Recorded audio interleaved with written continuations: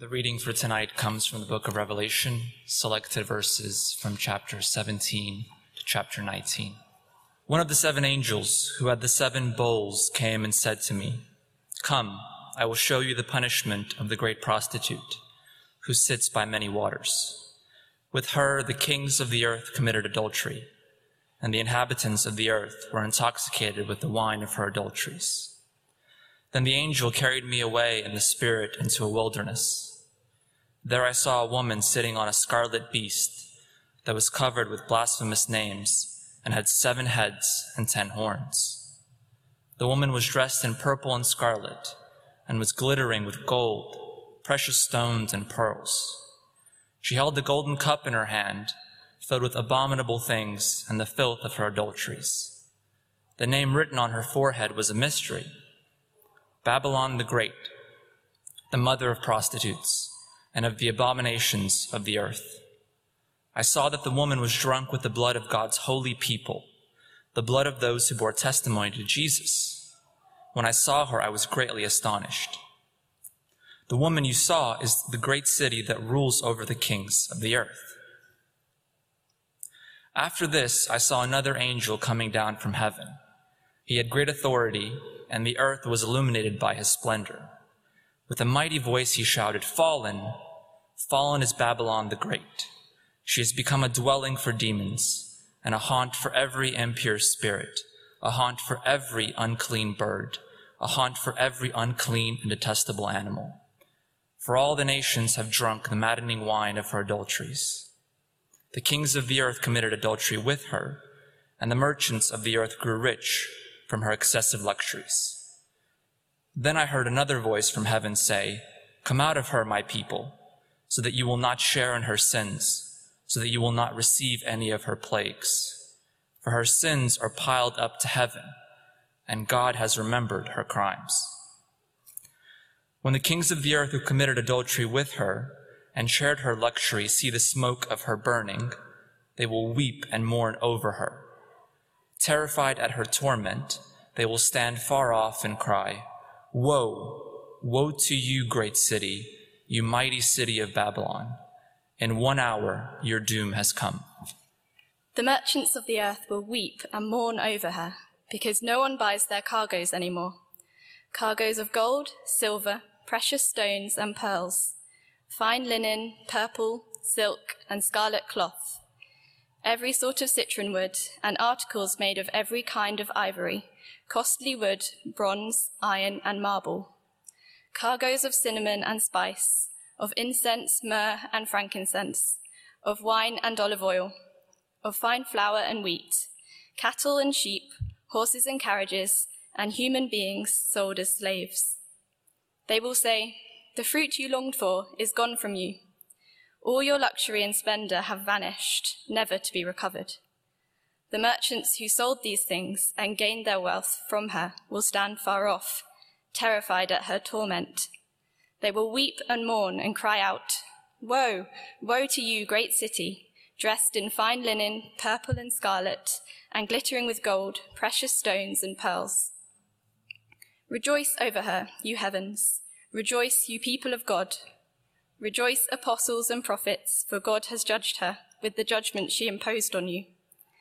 Then a mighty angel picked up a boulder the size of a large millstone and threw it into the sea and said, "With such violence the great city of Babylon will be thrown down, never to be found again. In her was found the blood of prophets and God's holy people, of who have been slaughtered on the earth." After this I heard what sounded like a roar, a great multitude in heaven shouting, "Hallelujah!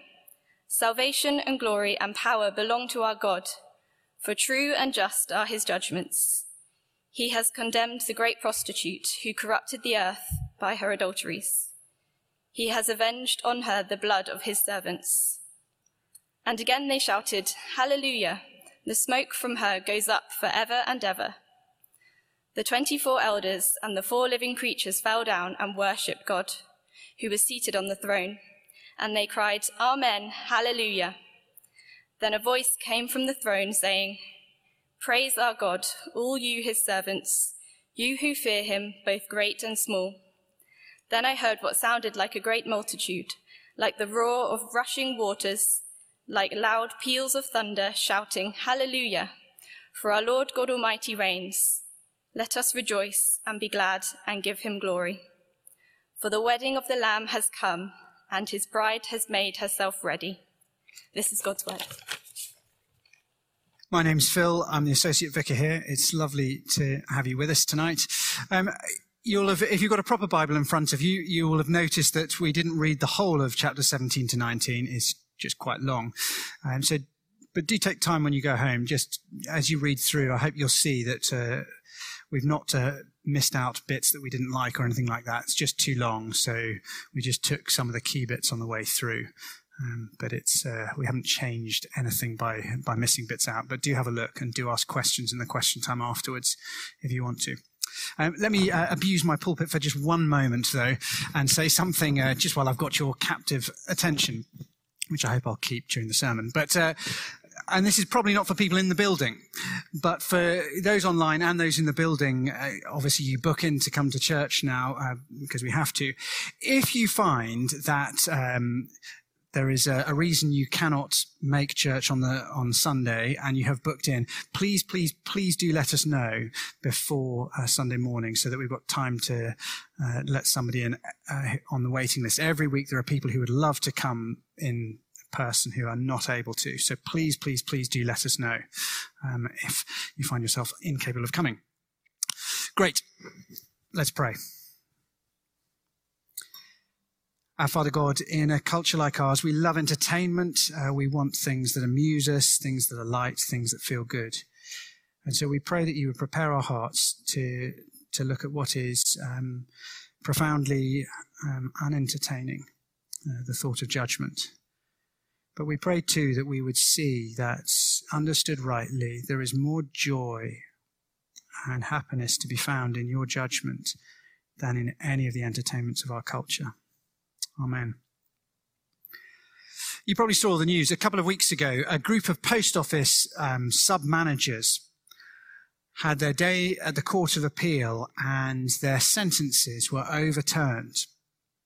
For the last 20 years or so, the post office has had an IT system, and the managers have been saying, look, there's a problem with it. It keeps saying that transactions have happened that haven't, and it looks like we've withheld money, which we haven't. And managers, hundreds and hundreds of managers have been complaining.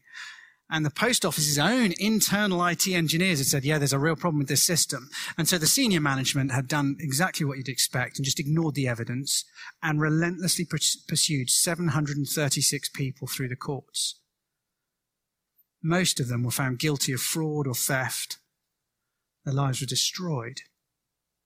And can you imagine that? To be absolutely innocent and have your reputation destroyed, marriages over, bankrupt, lost homes because of the legal fees, imprisoned. One submaster, Seema Misra, was jailed in 2010, and she said, it just broke me. She said, had I not been pregnant at the time, I would have committed suicide when they sent me to prison. To know you're innocent and be denied justice for over 10 years. It's no surprise that when the Court of Appeal overturned the sentences that outside, they were spraying champagne like Formula One drivers. And who can blame them as they cheered and rejoiced that finally justice had been done? And it is a wonderful thing when justice is done. And yet I imagine that some of us shifted a little bit uncomfortably in our seats as we listened to the reading. The call, rejoice at judgment. Sing hallelujah when you hear that people have been judged and destroyed by God. It just seems a little unchristian to us. Well, what we'll see in Revelation 17 to 19 is that God's judgment, rightly understood, is a wonderful thing. And it's right to rejoice at it. Now, as we come to chapter 17, we've moved now past the cycle. So we had the 7 seals, and we had the 7 trumpets, and then we had the 7 bowls of God's wrath. And now we're getting to the final judgment, the end of history. And the first being to come before God's judgment throne, if you like, and to be condemned is Babylon. Well, what on earth is Babylon? Babylon, we'll see, is the world against God. In chapter 17, that's what we really learn. Babylon's the world against God. Chapter 17, verse 1. One of the 7 angels who had the 7 bowls came and said to me, "Come, I will show you the punishment of the great prostitute who sits by many waters. With her, the kings of the earth committed adultery, and the inhabitants of the earth were intoxicated with the wine of her adulteries." Then the angel carried me away in the spirit into a desert.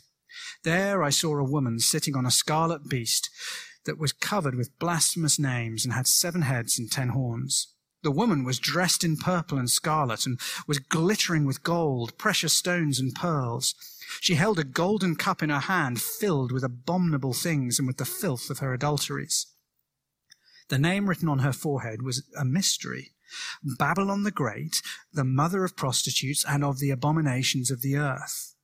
I saw that the woman was drunk with the blood of God's holy people, the blood of those who bore testimony to Jesus. When I saw her, I was greatly astonished. Now, in some ways, Revelation is the tale of 2 women, or 2 cities elsewhere. The first is Jerusalem, the people of God. We were introduced to her in chapter 12, the woman in the desert who is pursued by the dragon Satan. But then at the end of Revelation, it is her who descends from heaven, pictured as the New Jerusalem, the dazzlingly beautiful bride of Jesus Christ for the wedding feast that is the end of the book. The second woman is the prostitute, Babylon. And she's described here a little bit like the woman from chapter 12, a woman in the wilderness. But whereas God's people, the woman in the wilderness, were persecuted and vulnerable, here the woman is dazzling and powerful. As she's pictured leading the world astray, verses 2 to 4. She takes the world away from God's truth, God's beauty, God's goodness.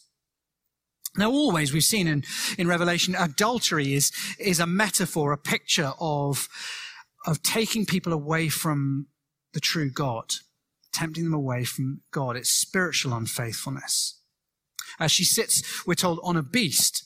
That is the brutal anti-God powers of Revelation 16 and 13.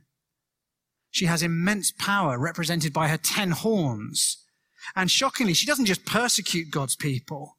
She's drunk with the blood of God's people. Verse 6. I mean, it's just a horrific image. But what exactly does Babylon represent? Well, Babylon, if you like, is the world against God. We're given a very strong hint towards at the end of chapter 17. The woman you saw is the great city that rules over the kings of the earth. A city that rules over the kings of the earth. And then in a verse we didn't read, in verse 9, we're told that she sits on 7 hills. You think, hang on a second, this isn't all that subtle. In the first century, a great city ruling over the earth that sits on 7 hills. That's Rome. I mean, but there's a good reason to think that by Babylon, John means more than just Rome, or he means Rome at that point in history, but he means that Babylon applies at other points in history too. How can I say that? Well, in 1 Peter 5, a couple of books before the book of Revelation, but written at about the same time, Peter refers to one of his ministry team as "She who is in Babylon sends you greeting." Babylon at this point is just ruins.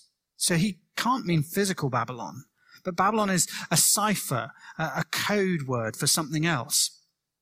The description of Babylon in chapter 18 of our reading was taken from the Old Testament, from Ezekiel 26 to 27, except there it's not a description of Babylon, it's a description of the city of Tyre, the other direction from Israel. Then in Isaiah 14, 22 to 25, again an Old Testament prophet, but he refers to the Assyrian Empire as Babylon. before Babylon was even a great power. And then finally, we saw last year, if you were with us, in Revelation 11:8, that Jerusalem is described using the words that are used for Babylon elsewhere in Revelation.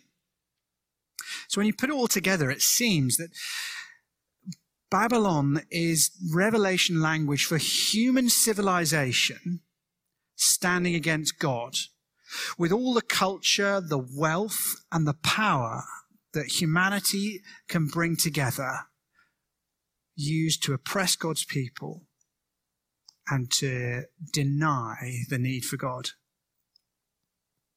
It makes sense, actually, when you come back to the very first mention of Babylon in the Bible. Genesis 11, the Tower of Babel. That's why Babylon is called Babylon, Babylon.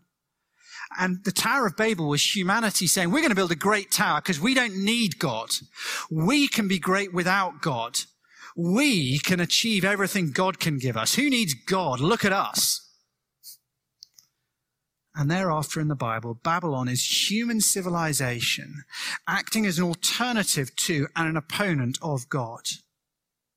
Now, civilization is a good thing. The final glorious image of Revelation is a civilization, a beautiful city with music and culture that is just magnificent. But this isn't civilization in the service of God, enjoying his gifts. This is civilization setting itself up as anti-God. And when Paul in Ephesians talks about the opponents to, when you're trying to live for Jesus, he says there are three things that make it hard. There's the flesh, the world, and the devil.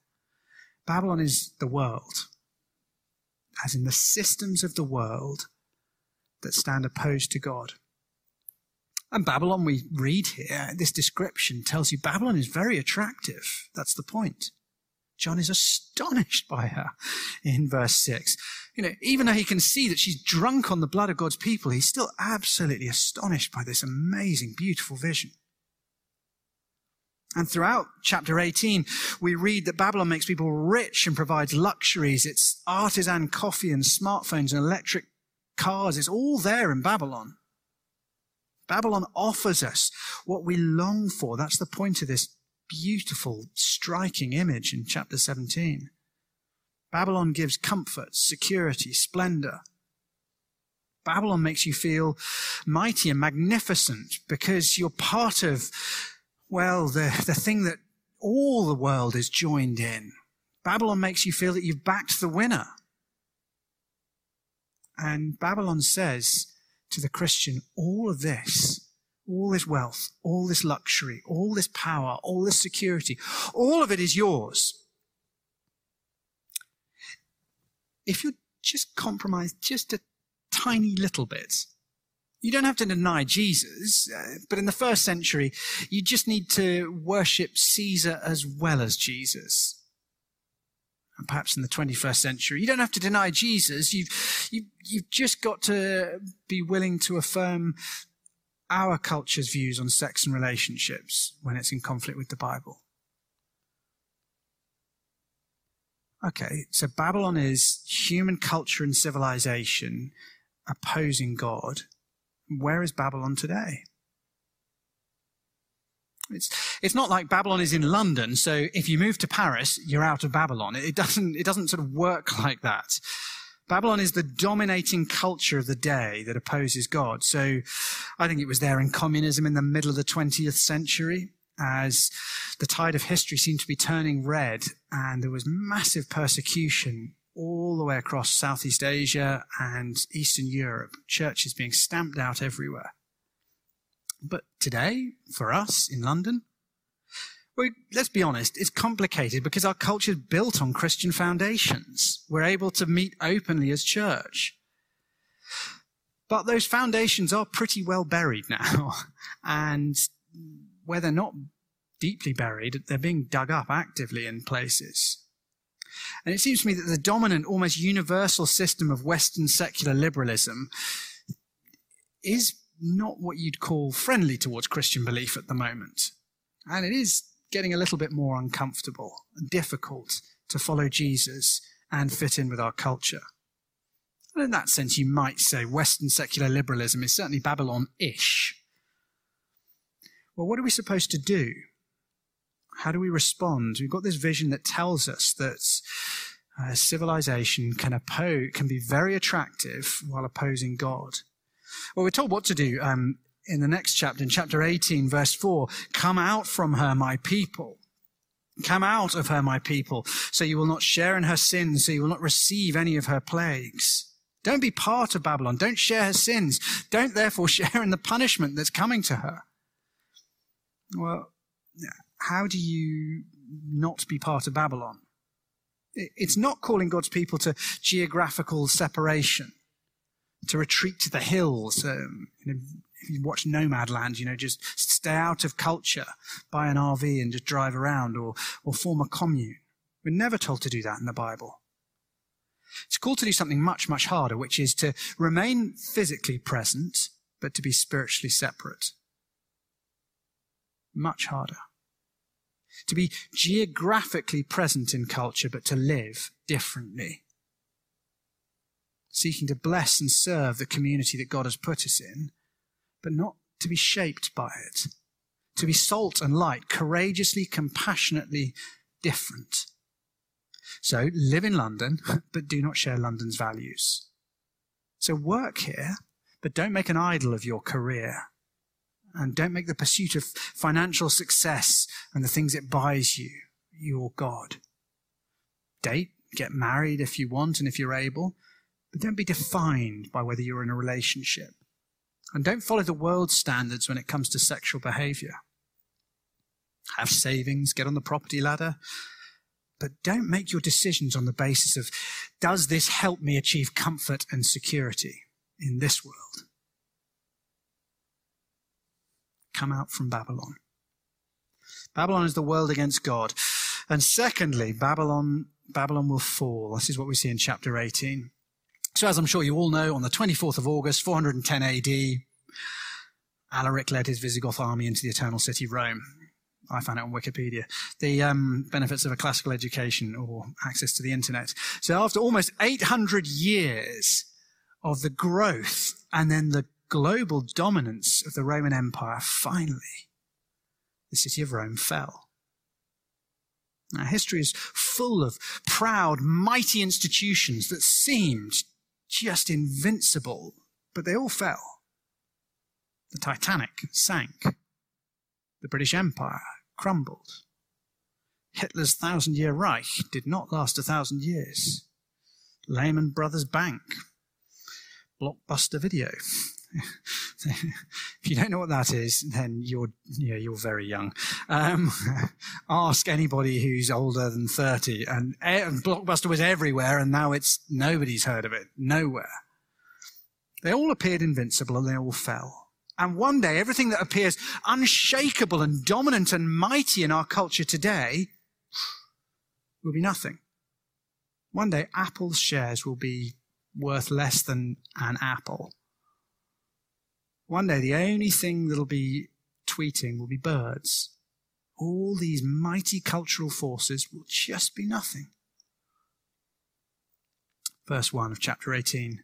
After this, I saw another mighty angel coming down from heaven. He had great authority. The earth was illuminated by his splendor. With a mighty voice, he shouted, "Fallen! Fallen is Babylon the Great. She's become a dwelling for demons and a haunt for every impure spirit." As every Babylon in history falls, so there will be an ultimate moment when at last all the forces of oppressive human anti-God power will fall, and this time they will rise no more. Verse 3, for all the nations have drunk the maddening wine of her adulteries. The kings of the earth committed adultery with her, and the merchants of the earth grew rich from her excessive luxuries. Then I heard another voice from heaven say, "Come out of her, my people, so you will not share in her sins, so you will not receive any of her plagues, for her sins are piled up to heaven, and God has remembered her crimes. Give back to her as she has given. Pay her back double for what she's done. Pour her a double portion from her own cup. She celebrated greed and oppression, and now she'll get back what she deserves. Judgment will come." Now, chapter 18, it really emphasizes two things. First, Babylon will fall. But second, there's this enormous emphasis on wealth and luxury. So you get all these different groups lamenting the fall of Babylon, and they all lament really the same things. Look at 14 to 16. Then they'll say, the fruit you long for is gone from you. All your luxury and splendor has vanished, never to be recovered.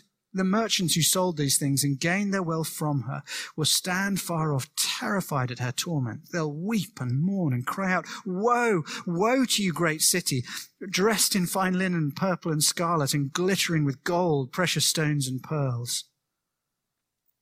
The merchants had been seduced by the money that could be made in Babylon, the luxuries that could be bought and sold. All of the groups lament the loss of this luxury and wealth. It's not for nothing that Jesus warns us again and again. You cannot serve both God and money. Babylon seduces with the wealth and the luxury. And we want our lives to be full of fancy holidays, designer clothes, and gourmet food. And so Babylon seduces us because we want to be wealthy and comfortable too. And when we're enjoying those things, we cannot bear the thought of giving them up. We can't think that we might have to let go of them. Verse 21 of chapter 18. Then a mighty angel picked up a boulder the size of a large millstone and threw it into the sea and said, with such violence, the great city of Babylon will be thrown down, never to be found again. The nations, we're told again and again, were tempted to adultery by her. Just infatuated with the wealth and the luxury. And so as we hear a mighty angel flinging a millstone into the sea to represent the doom of the one who tempted people, we remember Jesus' words in Matthew 18:6, if anyone causes one of these little ones who believe in me to stumble, it would be better for them to have a large millstone hung round their neck and to be drowned in the depths of the sea. Babylon will fall. Don't be deceived. Now, I think that there are times that living for Jesus, it can feel like, we're told quite often you're on the wrong side of history if you live for Jesus. Actually, it can feel more like you're on the wrong side of gravity. You're just resisting an irresistible reality. You're denying a central reality by hanging on to your obscure, weird little faith. And we can feel very intimidated by that. But the truth is, Western secular culture that's so dominant, pervasive, and permanent will fall. Don't be fooled or intimidated. Okay, but how should we respond then to this promise that Babylon will fall? I think you summarize it this way: endure patiently. Throughout Revelation, there have been calls to God's people to endure patiently. Look, it's going to be hard to live for Jesus in this world, so you need to endure patiently. And the calls to endure patiently are grounded in the confidence that one day judgment will come. There can be little doubt that if Derek Chauvin, the police officer, had been acquitted of killing George Floyd, there would have been violent riots. No doubt. The simmering resentments and visceral demands for justice would have exploded in rage. But the guilty verdict took the heat out of the crowd. Justice had been satisfied. And so too for God's people. The certain knowledge that God will one day judge Babylon, their oppressor, enables the persecuted church to endure patiently, rather than give in to hopelessness or bitterness or a desire for vengeance. So too, when we suffer other injustices, I guess for most of us, lesser injustices, the knowledge that God will one day judge enables us not to give in to bitterness or hopelessness or despair. Babylon will fall, so endure. Babylon's fall is the source of woe and lament for those who were seduced by its power and wealth. But for God's people, it is a day of rejoicing in chapter 19. Verse 1, after this I heard what sounded like the roar of a great multitude in heaven shouting, Hallelujah! Salvation and glory and power belong to our God, for true and just are his judgments. He's condemned the great prostitute who corrupted the earth by her adulteries. He's avenged on her the blood of his servants. And again they shouted, Hallelujah! The smoke from her goes up forever and ever. The 24 elders and the 4 living creatures fell down and worshipped God who was seated on the throne, and they cried, Amen, Hallelujah. Then a voice came from the throne saying, Praise our God, all you his servants, you who fear him, both great and small. Then I heard what sounded like a great multitude, like the roar of rushing waters, like loud peals of thunder, shouting, Hallelujah! For our Lord God Almighty reigns. Let us rejoice and be glad and give him glory, for the wedding of the Lamb has come, and his bride has made herself ready. They rejoice. Rescue has happened. They rejoice. They've been vindicated. On earth, they were judged by Babylon, by the culture of the day, as unworthy, as worthy of scorn, as fit to be persecuted. It's the trash of the world, Paul says. But God has overturned that verdict, and they rejoice that they've been vindicated, shown to have been innocent. But more than that, they rejoice because Babylon has been destroyed. The source of oppression and tyranny and wickedness in this world has been brought down. 3 times they're told to rejoice in 1820. Rejoice, rejoice, rejoice over the fall of Babylon. And 3 times in chapter 19, God's people respond with, Hallelujah, praise the Lord. Once the living creatures join in as well in verse 4. And hallelujah is not spoken politely. It's shouted, verse 1, with a great roar. It rumbles out like peals of thunder, the churning of a waterfall in verse 6. I think the loudest crowd I've ever been at was at the opening of a National Trust stately home. No, just checking if you're awake. It was actually a football game in Argentina. This is actually the match. When we won, it was like 80,000 Latin American people spontaneously combusted and just exploded with noise and jubilation and all sorts of other things. What about you? I don't know. I imagine all of us have been in a crowd, whether at a music festival or a sports stadium, that just erupted with joy and noise and euphoria. And it was incredible to be part of. And all because 11 people who we liked managed to kick an inflatable ball more proficiently than 11 people we don't like quite as much. And that was the cause of great euphoria. What on earth will it be like to be part of the crowd on the day when God overturns every cause of injustice and oppression in this world? We struggle sometimes in liberal Britain to embrace God's judgment as a good thing. But God's promise to destroy oppressive powers is very good news. I mean, imagine on that day standing next to a North Korean family who spent 10 years being worked and starved to death in a labor camp just because they love Jesus. Imagine being stood next to a Pakistani girl kidnapped at the age of 12, forced to convert and marry, and suffered years of abuse because, as a Christian, she's a third-class citizen and no one cared. Imagine standing next to an Eritrean lady whose husband was thrown into that horrific religious prison for 14 years just because he was a pastor. She had to raise the children herself, explain to them why they'd never be allowed to go to university, and then spend the last years of her life looking after the broken shell of a man who emerged from the prison. All true stories. Imagine standing next to them on that day. It's a little bit inappropriate to rejoice at judgment. I don't think we'll be saying that. And the more that you and I care about the oppressed, the more that we pray for, advocate for the persecuted church, the greater our joy will be on that day. Indeed, if we only had eyes to see what's happening in our own nation, the corruption, or at least wicked disregard for the poor that means Grenfell cladding was authorised all over the country. The sexism, racism, domestic abuse, the murder, the lying, the casual killing of the unborn, the callous neglect of the poor. If we saw those things a bit more clearly, we might cry out for God's justice with more passion. We might rejoice more wholeheartedly. It will be a day of great joy.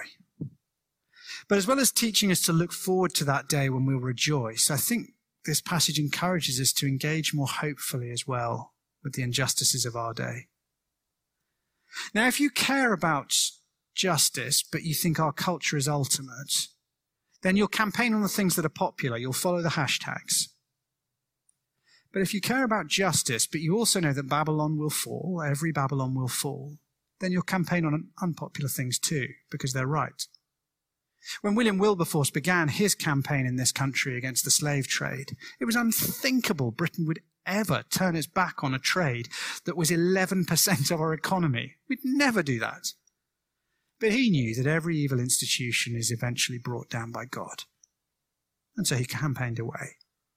And he knew too that to be involved in the fight against injustice is to be involved in a cause behind which God is, and a cause which brings great joy when victories are won on this world, a foretaste of the eruption of joy on that last day when God ends all evil and oppression forever.